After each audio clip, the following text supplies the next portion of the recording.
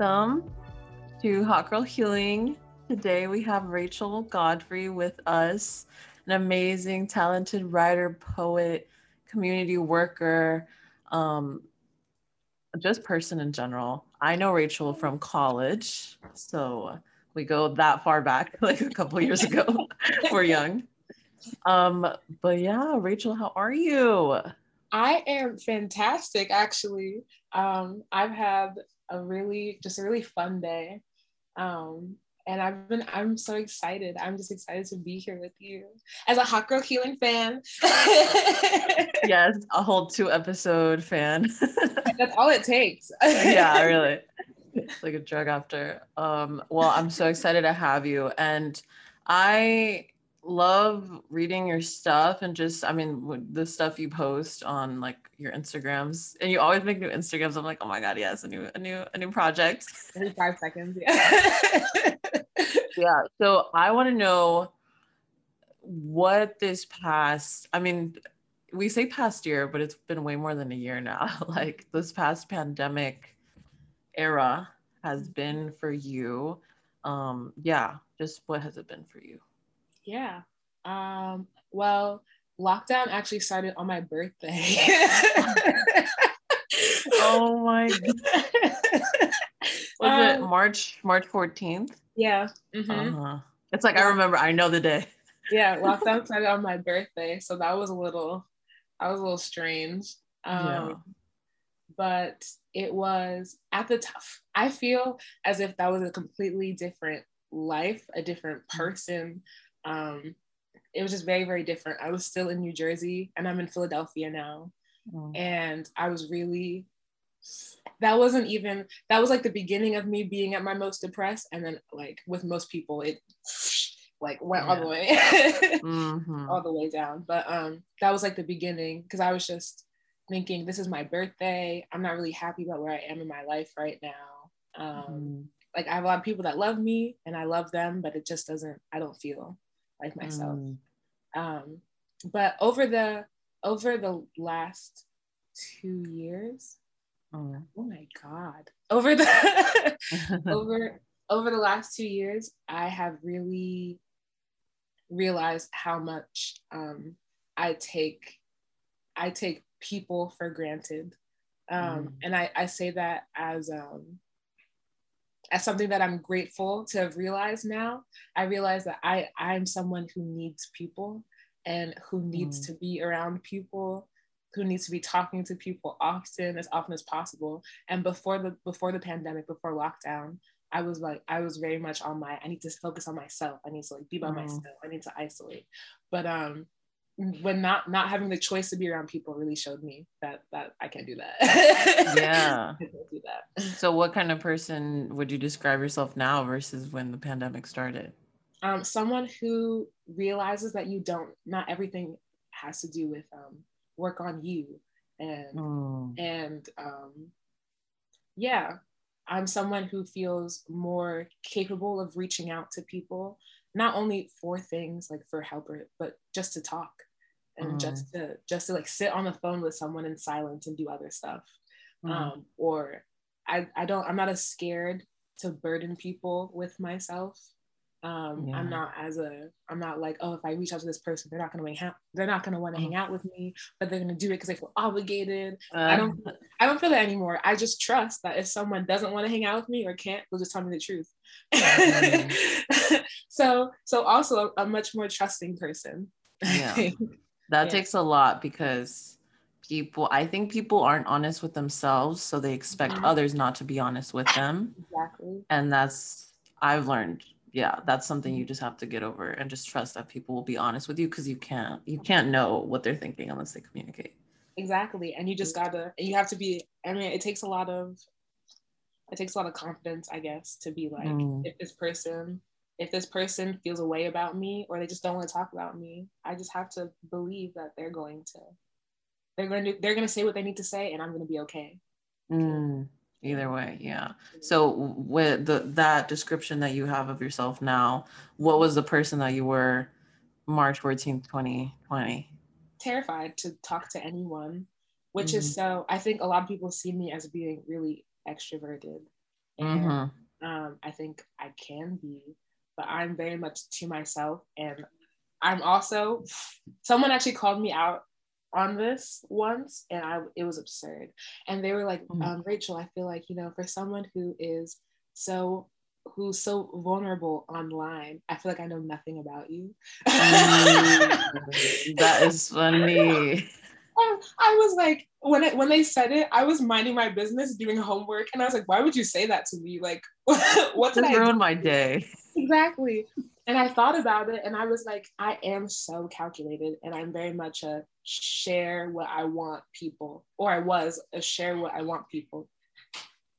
Sorry, that was a little. Sorry, it was a dry. It was okay. I was very much a share what I want people to see me as. I mean, a lot of people do that, but I definitely was doing it in a way that's obsessive, like super obsessive. I want people to see me as empowered and as has like got her shit together and all this stuff. And in some ways I do, and it was honest, but it definitely was. It was too strategic.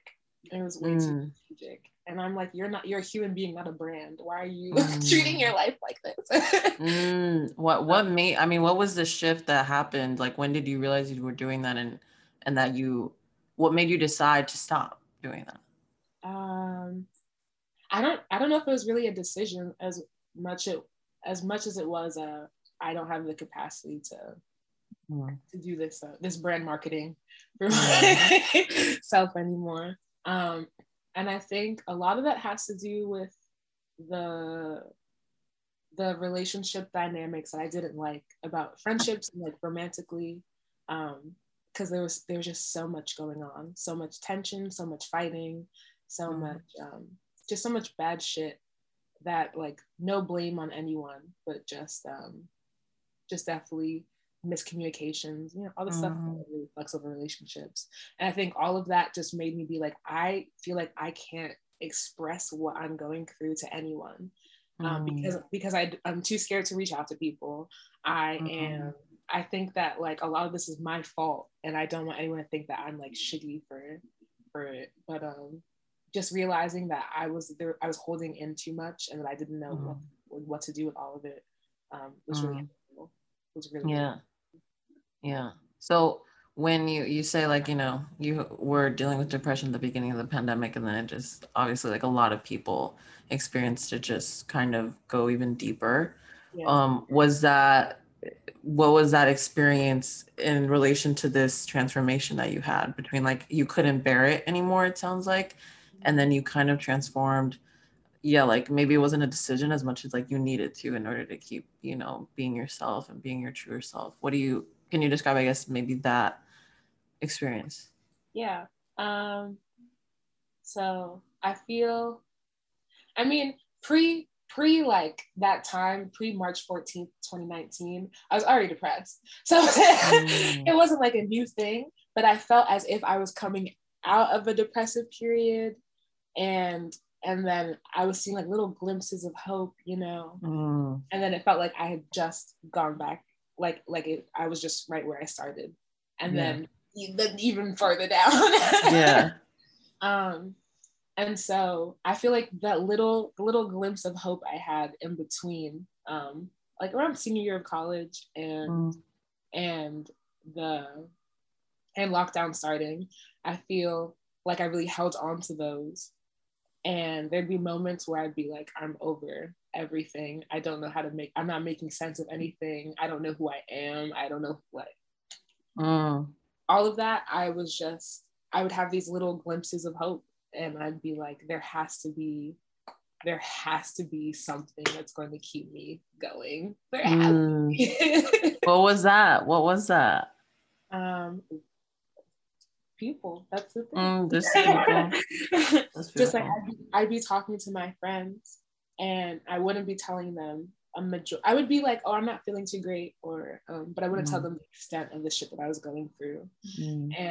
But then I would be so excited to hear about them, and I'd be like, I want to know like what you're feeling, how, like, what are you going through right now? And hearing that, just wanting to be there for my friends, or wanting to witness my friends do cool shit, really really helped me a lot. Yeah, Yeah. that's amazing. So the people were the kind of almost a tether back to your real self that was like in peace almost, Yeah. whereas you like it sounds like when you were on your own you couldn't find that, and they were kind of a connection back to that. And it's the kind of thing of like, you see things in the people you love that you really want in yourself. You don't always realize Mm, that. And mm, they see it in you too. So I feel like me seeing, I feel like me seeing all these things I loved about my friends and my family and like my romantic partner, I mm, feel like all those things ended up coming back to me, where I'd be like mm, so excited to see these things for myself. I'm so excited to explore with myself. It mm, definitely ended up coming back to me very naturally. mm. And did your creative work come into part of this kind of journey during this time? Yeah, absolutely. But more recently, I think when I moved Mm, to Philadelphia, because when I was still in New Jersey, I felt like I was making some strides creatively, not even in terms of visibility or money or anything, but mm, just feeling like, oh, maybe writing is something that I can do mm, for a career. Maybe this is mm, something that is not just a dream. I was mm, starting to have those realizations. And then when I got to Philly, I felt like I had the time, the space. I had a job. So it made it feel like mm, I had the money to also focus on writing. Like I could schedule around that and make time for writing. Um, mm. so, so yeah, it took some time. But once I Yeah. got the space, it felt like I could use writing to make sense of shit around me. And how did you make sense of it? What did Um, it reveal to you? that I so like so one thing is how you were saying earlier, like the the new Instagrams popping. I am someone who is, I have an idea and I'm like, this is a fantastic idea. So I'm Mm, going to do something with this. And I'm so good at that. And I pride myself on that. I'm amazing mm, at being like, fuck what people think, I'm going to start this. It's that mm. follow through. Yeah. It's the follow through because I get in my own head and I'm like, why did you even start this idea? Why is this even important for the world right now? Mm, Like people are going through shit and you want to be talking about fucking music. mm. You want to be talking about music, you're talking about sex and people are like, all this stuff. Yeah. Um, but then I had to take a moment and do a few things. One, I realized I had to slow down and be like, okay, which of these projects are things I actually want to dedicate my time to? What can Mm, I dedicate like what do I actually have the time to do? And yeah. then how can I, because I feel like each idea I've had, whether it be like blog stuff or interview projects, all that kind of stuff, Mm, there's elements of it that I want to keep and that I can, elements that will come across in all of my work. Like wanting to highlight emerging artists is going to be mm, something I want to do for everything. yeah. So I don't have to just completely throw that idea away. So I had to definitely pick and choose from projects, things I wanted to keep. And then yeah, I started looking at my like spread out interests, not as a wow, Rachel, you can't decide anything, and more of like, wow, look how many outlets that you have, how many interests you Mm, have, and look how many interests that you're willing to put the time and love into. Like that is amazing. That's yeah. amazing. Um, Mm, so yeah, so I stopped looking at my spread out creativity as a weakness and definitely yeah. started as a strength. Mm. And where do you see it going, I guess, now? Mm-hmm. Um, in terms of I know, like, I'm like, I guess that's all I'm really asking. It's just like, I mean, just you saw that maybe it was all scattered, and that the judgment you put on it was like, oh, this is all scattered, and then you changed that, and you said, no, this says something about me that I can use yeah, uh to tell kind of a story that maybe other people wouldn't tell it the same way. yeah, So where do you see that story going now in the yeah. present time? Um, and well, when I think about writing specifically, I Mm. realize one of the beautiful things about writing is you can write about anything. Mhm. And Yeah. so realizing, and something that's so important with freelance writing and with journalism, I think, is people always tell you you need to find your beat or find your niche, however you want to say it. Niche. Yeah. Your niche. Yeah. You have to get specific. And it's helped me realize that the way that I can get specific is by being unspecific. But by being like, or are you someone that really is, you find yourself being a creative person? I kind of sometimes look at myself as being like a creative doula of sorts, I guess. And showing people like how you should trust your creative inclinations. That's not something that you should shy away from. I know that firsthand. And like, let me show you how to do that, or how to, you're disconnected from your creativity, let me show you how to get back to it. It's definitely been eye-opening. It has been super eye-opening to see how I can inspire people to chase their creative pursuits. And it's not something that I ever really thought that I did, but then I don't know. And people would be like, wow, you make me want to make music again, or you make me want to like write more, you make me want to do this. And I thought that was cool. Yeah, it's like your legacy. Yeah. Yeah, I mean, no, and I've had that experience with my own creative, like, but I think I let go, because definitely with Instagram and things like that, you're just like, oh my God, I want people to validate that I'm good at stuff, or this is actually cool. And I just kind of have to learn to let that go, because it was holding me back, because I would only make stuff. Well, I don't think I ever got too deep into it, but I would like be like thinking about what would other people think. And so I would never actually make anything for myself. So that's, I think, something that really, I mean, I'm sure you experienced it. You kind of always have the audience while you're making it. And so it's never just you, it's the audience too, until you let that go, you know? Yeah. And I think one of the best like antidotes to that for me has been realizing like I'm a fun person, you know, and and I love having fun. I love making people laugh, and I feel like that got really lost somewhere along the way in my writing and in my, because I look at my old work and I'm like, sometimes I was just way too, oh my God, woe is me, like I hate that. I hate it, but it's good to revisit. But I hate it at the same time, because I'm just like, why were you so concerned with everyone giving you attention? Like, grow up. But also it's necessary to see like there's some wounds there that I need to focus in on. But I think the best antidote to that for me has been having fun. So lately I've been like posting like raps that I make, because my friends and I, like, we've been freestyling and like rapping just to be clowns. And I have so much fun doing it. So I've just been like, you know, this is something I really enjoy. Just post it. Like, why not? Yeah.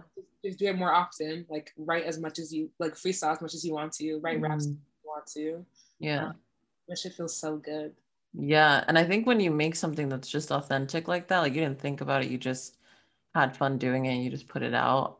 It's almost like the irony of it is more people come to it, or more people just do validate you, because you're not trying to look for it, because you're not trying to reach, you know, an audience that is, you know, in your head. So that's really cool. What would you say? I'm really interested in the fact that you got into like end of life doula work. Like, how do you get, like, what was the like story of getting to that? Yeah.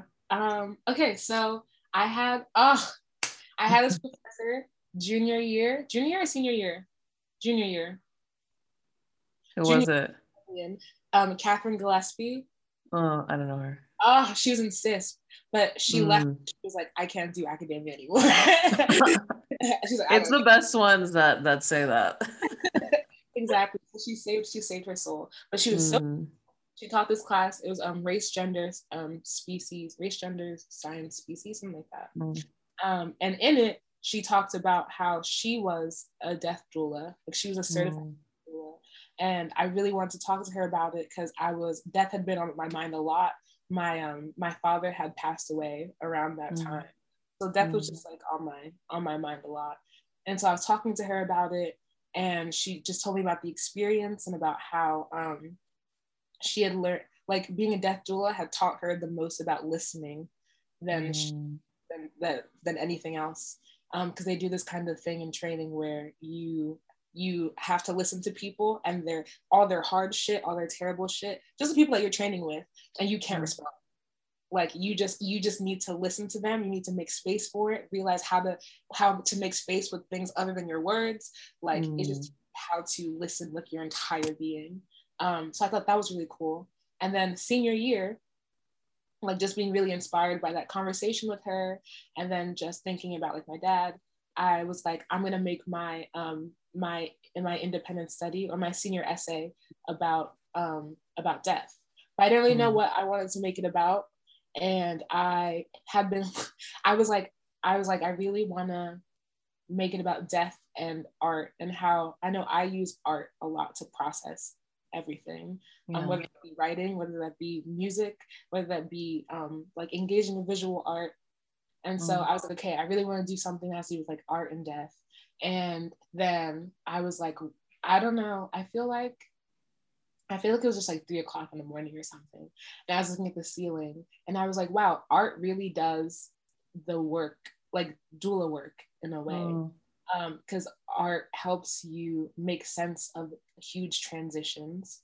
It helps you process things. It helps you communicate your grief to other people.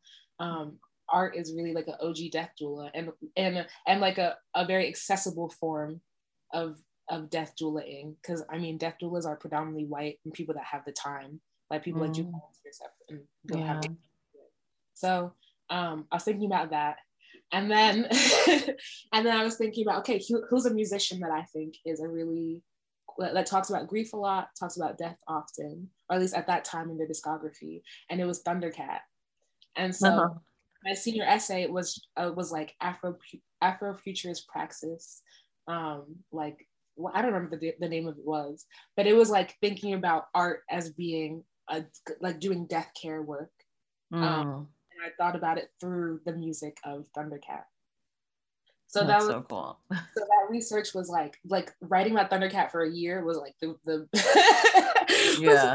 so much fun. And it also taught me so much about how I didn't realize how like not that I'm not afraid of death. Like I'm afraid of dying often. Yeah. It's allowed me to stop thinking of death as something that's not gonna happen, because it is. It is. And so then after that I knew that I wanted to get like some kind of training, and I went to this seminar about like, oh, so you want to be a death doula, and it was from this woman Alua Arthur, who runs Going with Grace, and I think she's like she's like one of the most famous, I don't know if famous, but well known death doulas, and she went to Wesleyan. Oh really? I didn't know that. Yeah, and her sister's Bazoma St. John, who also went to Wesleyan. Wait, what? I did not know that at all.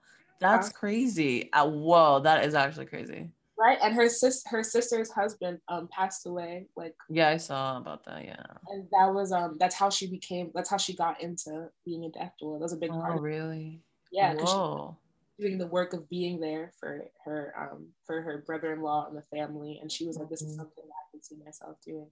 So in the seminar, she's talking about this, and she's talking about like being there for people in a time where everyone seemed like, if someone's terminally ill, and everyone around them's like, no, like, you're gonna make it, you gotta hold on for us, and it's gaslighting in a sense, because is absolutely about to transition, and you're giving them a kind of hope that like it's kind of like this non-acceptance. Exactly. It doesn't do anything for the dying person. It makes them feel isolated, makes them feel super lonely. So she was talking about this, and I was like, that's a kind of a person I want to be for someone to tell you that like things are gonna be okay, but tell you that like tell you they will be, in the sense that like, we know what's about to happen. Let's make this a fucking party. Let's make this everything that you want it to be, and everything that you ever thought you couldn't have, we're gonna bring it into this, like, you know.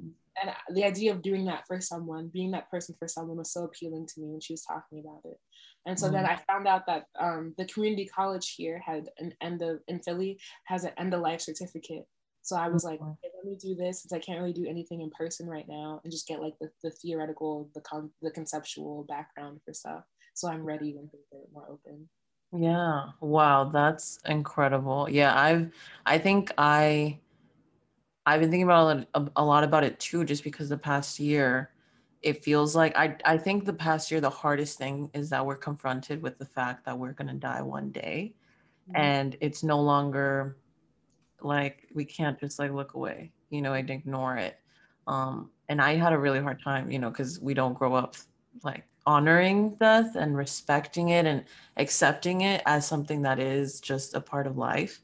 And Yeah, so I think that's why I'm so interested in like death doula work, because that is just intentionally going into the space and being there for somebody, and like you said, like not denying it, and not trying to just isolate this person and gaslight this person who is trying to process, even if they don't die right then, they want to process the fact like now they're having to face it, so like in their face. yeah, So that's really cool that you're doing that work. yeah. And I think my mom has been such a huge influence for the death doula work I want to do, Mm, because my mom is definitely like a care worker mm, for her old profession, and also just like as a person. And so my mom used to do certified home health aid work. So she would go stay mm, at the ill patient's house, like mm, Alzheimer's patient. She worked with a lot of Alzheimer's patients. And I would be around her, like visiting her at work, and I would see her caring for this dying person. And then also see her, like, not in her job description, but like people's families would come to her, like crying or being like, I don't know what to do. mm. And I'd see my mom like talk to them, like talk them through it, and not be like, they're not going to die because like, Yeah, want to, but just to be there, just to listen. And so yeah. seeing my mom do that, and also being around people that were going to pass away soon, definitely had a huge Mm. influence on wanting to be a death doula and feeling Oh capable. yeah. Yeah, that seems almost like just it lined up perfectly, and then you have this professor. Yeah. And that's really cool. Yeah. Yeah, I think that work is really important. I think because I think about when I came to just like I'm gonna intentionally, face my fear of death. Mm-hmm. It was because every day I would be like on Twitter and it's like someone else died, and so just, but people die every day even before the pandemic, right? But I think because it was just so every day, like, and the way that story, that's the thing I realized, like, oh, this is a story that's being told, that like this is horrifying, this is and I'm not saying it's good, Mm-hmm. but like, if you heard my first episode, it's not good and it's not bad, it just Yeah. is. And I had to accept that then, and realize, we exist in a society in which, capitalism loves your fear of death, because then you can use things to kind of, if you have this amazing life, it's almost like you never die, Mm-hmm. um and you're never close to dying. And so I realized just all these connections of our fear of death is almost like fundamental to why we suffer in life. Like if you can't honor death, you can't honor life and be present in life. Yeah. So I thought that was a part of my healing journey, because I realized how deep that fear was. Yeah, absolutely for me too. Absolutely for me too. Because Mm, a huge part of realizing that I want to die well mm, is it makes me want to live well. exactly.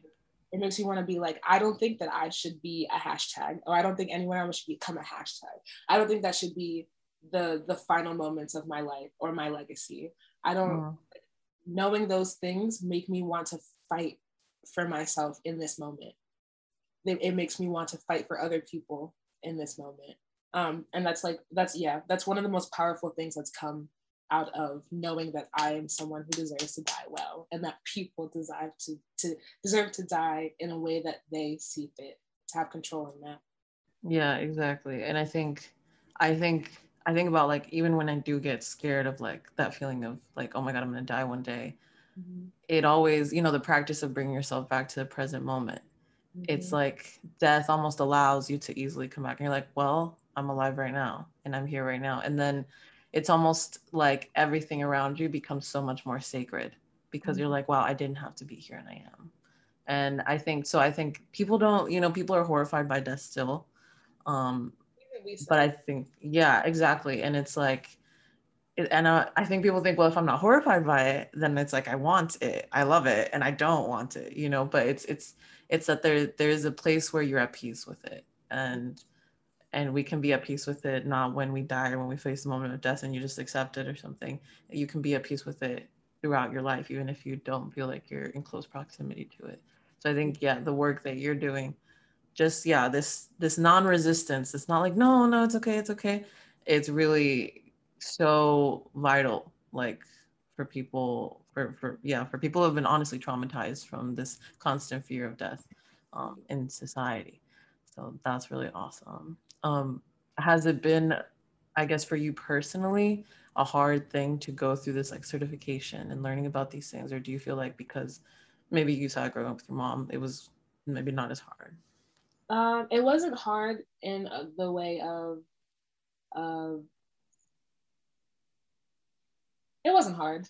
It wasn't hard. Mm, I actually think the hardest part was seeing like what kind of death doula I would be, and I actually mm, came to the conclusion of I can't be a death doula. As of this moment, I can be a death doula for dying children, mm, which is, and I know I'm like I can't, because like when I was going through that section, going through those discussions, I felt like I just kept picturing my nephew, and I was like I can't. yeah, Like, yeah, um, yeah, so because there's something about dying children yeah, is way too morbid. No matter what yeah, the circumstances are, no matter what the circumstances are, it doesn't feel natural. yeah, yeah, exactly. No, yeah.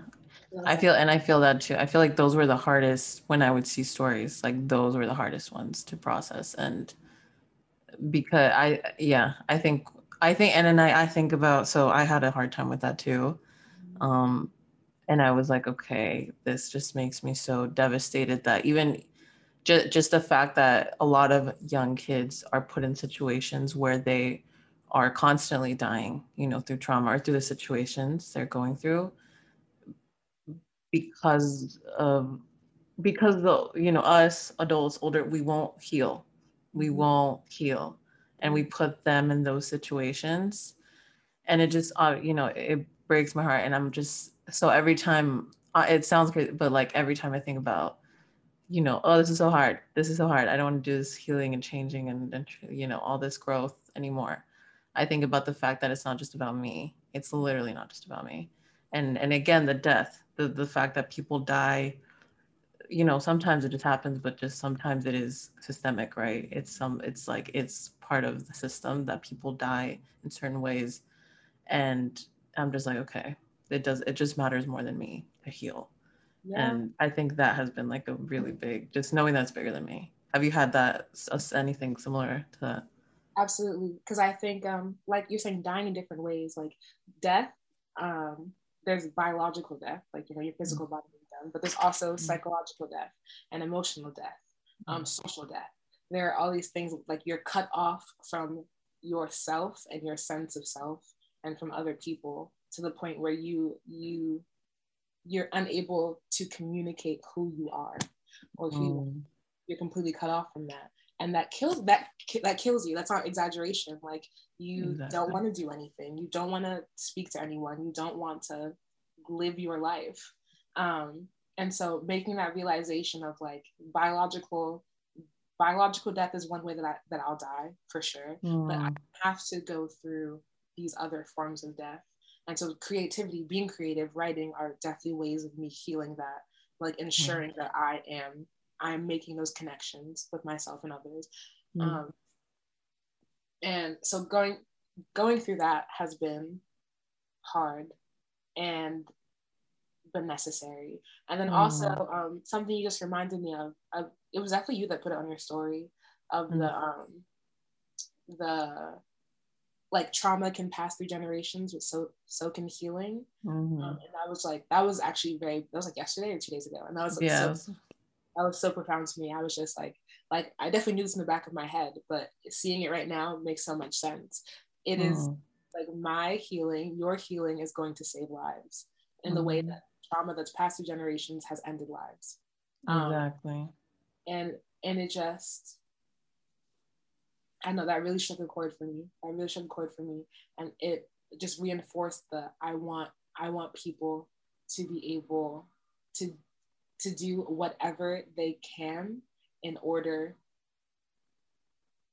to connect with that sense of community and sense of self. Like whatever they can to keep them alive and living well. Yeah, and I think we have bought into the story that we don't deserve that until we earn it. And so we kill ourselves our whole lives trying to earn just being worthy of living in peace. And I realized, oh, like I believe that, like I truly believe that deep down like conditioned in my head that, oh, no, like life can't be good unless I worked for it really hard, because there's not enough to go around. So if I work really hard and other people don't, then I get it and they don't. And it's this killing. And so we kill each other on a daily basis. We put each other down. Like you said, it's like a social killing. Like we feel good not forgiving people, excluding people, like making jokes about people, because it makes us feel like, okay, cool, I put them below me, so I'm next on the list for a peaceful life. I'm next on, God got me next on the list. And then I think you have to, when you get to a certain point where you just can't, you're just like, I can't keep trying to get up on this list, and you realize, oh, there's no list. Oh my God, then what is life, right? And yeah, exactly. It's just like, you're just living it. You're just living. And I think that was for me.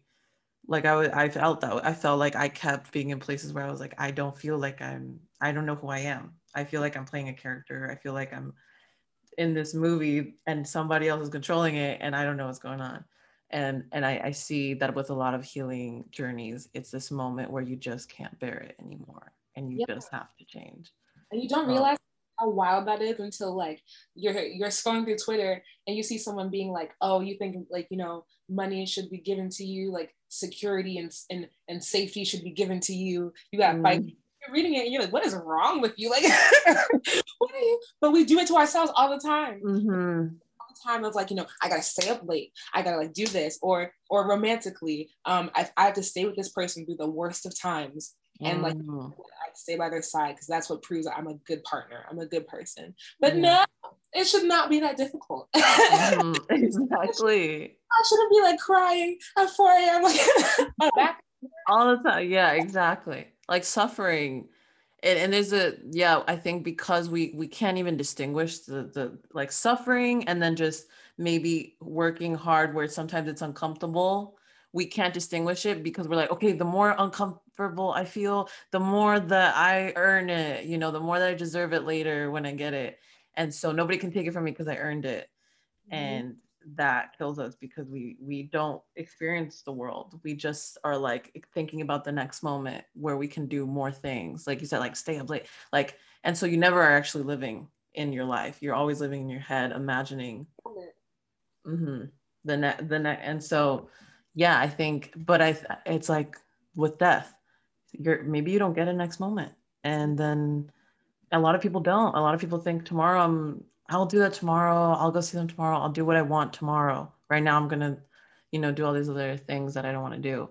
And I think that's another thing that like death is like a gift. I see almost like not the one that I want right now, but because it exists and because I have to face it one day, it's a gift that I can remember that one day I will not have anything I have now. So I can appreciate it so much more now.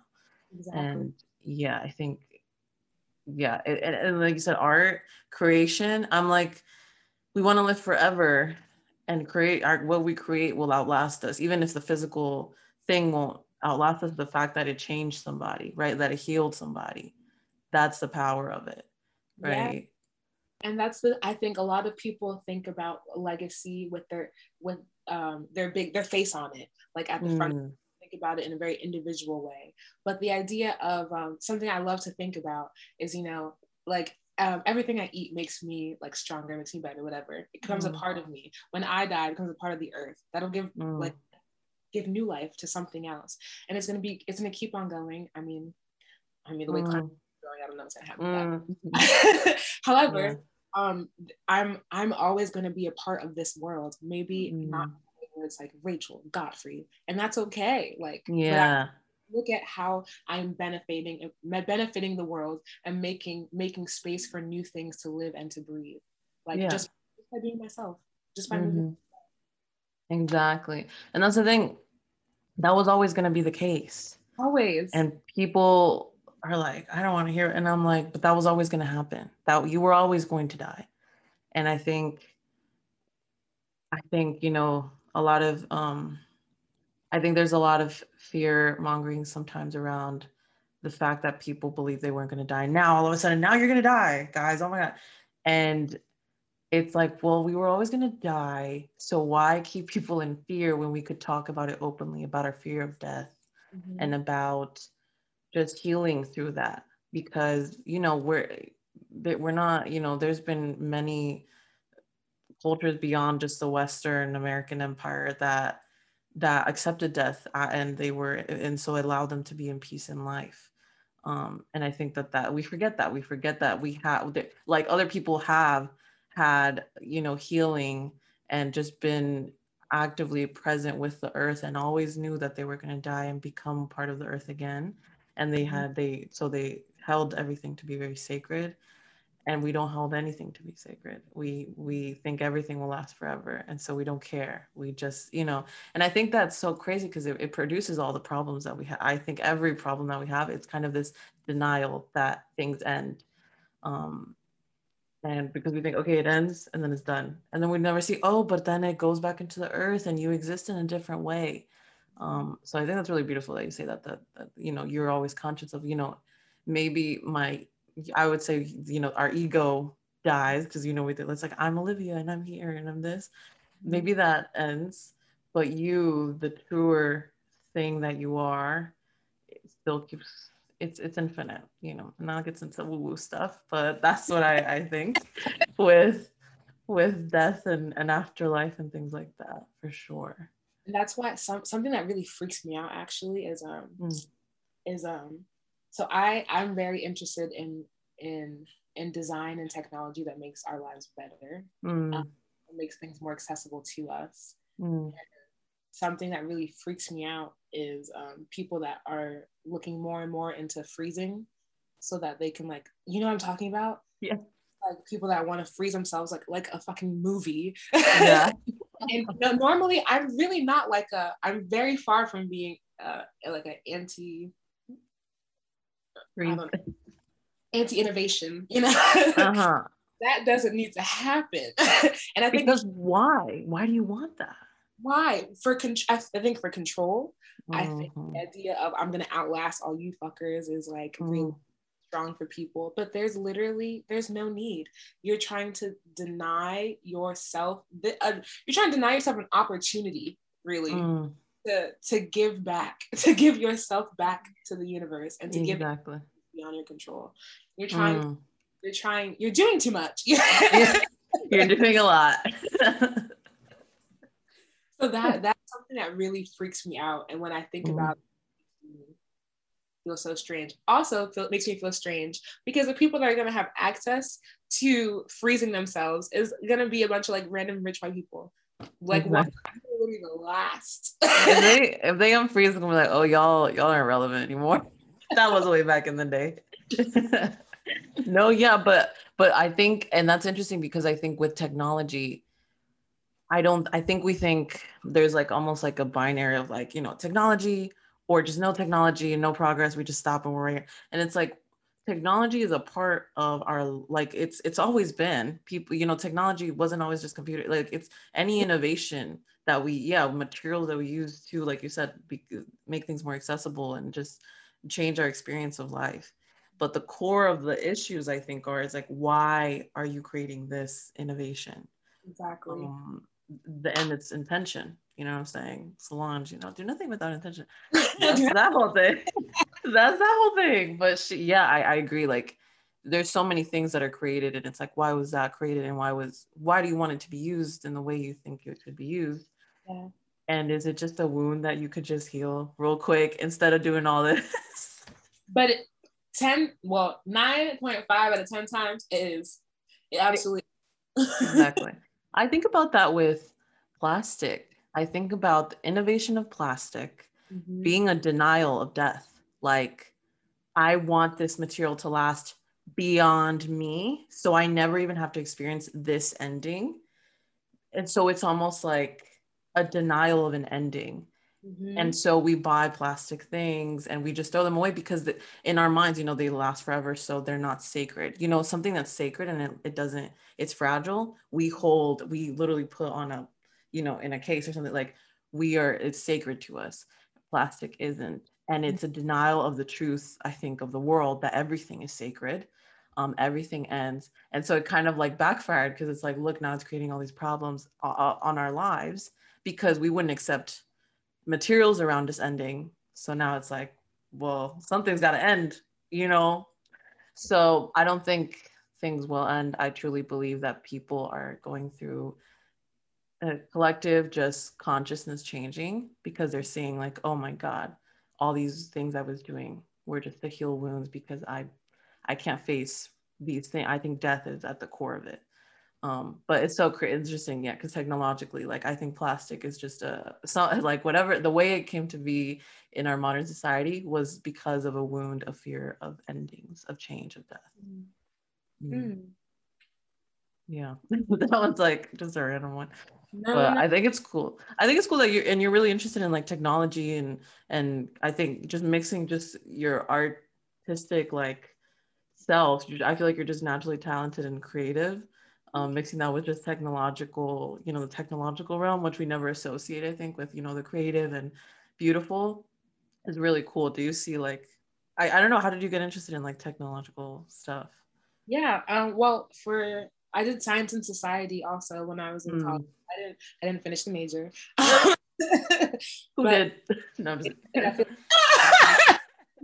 yeah, that's true. But it like it literally just picked up everything I thought about the world and just like threw it. I mean, I always was like something about this science, medicine, technology, something about the hold it has in the world and the way it does is kind of freaky, where it's not even looked at as like, look at these tools that can teach us about the world. It's more like, look at these things that they control the world and they're going to set us.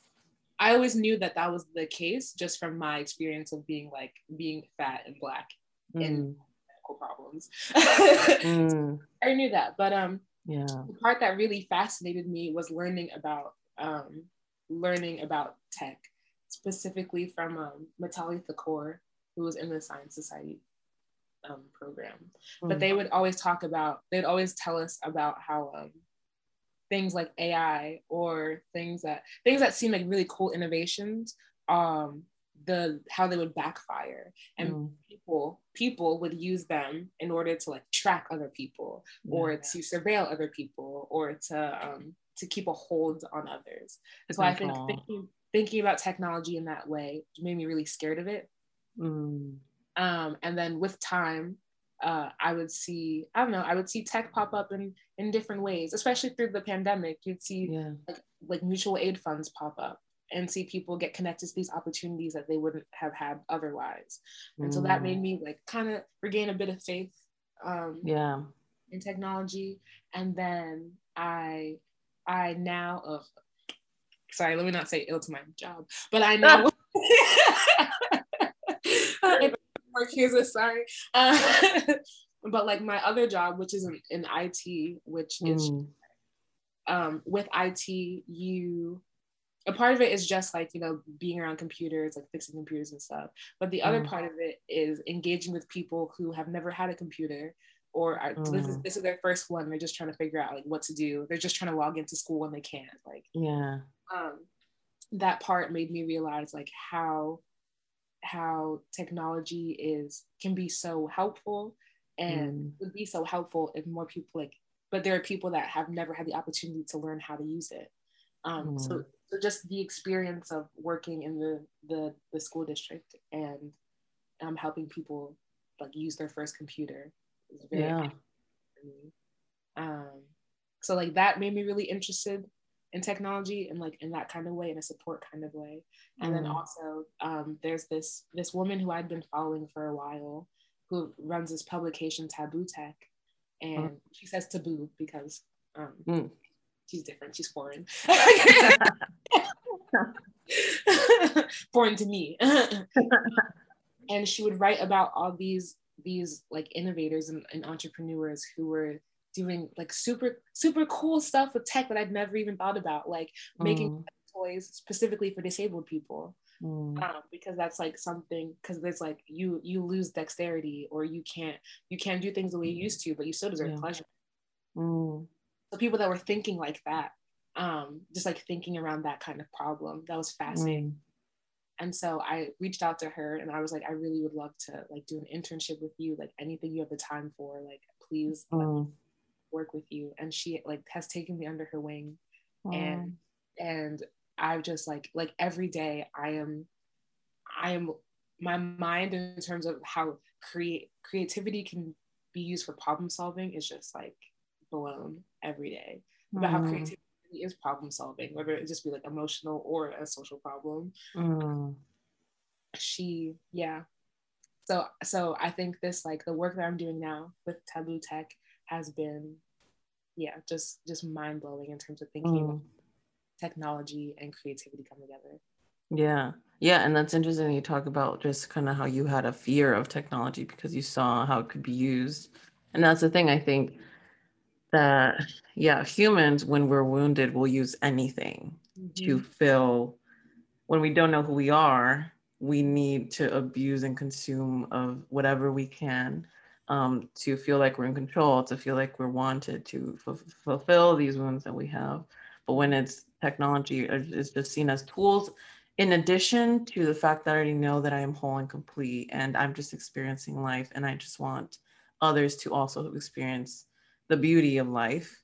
I think that's where things, that's the kind of difference.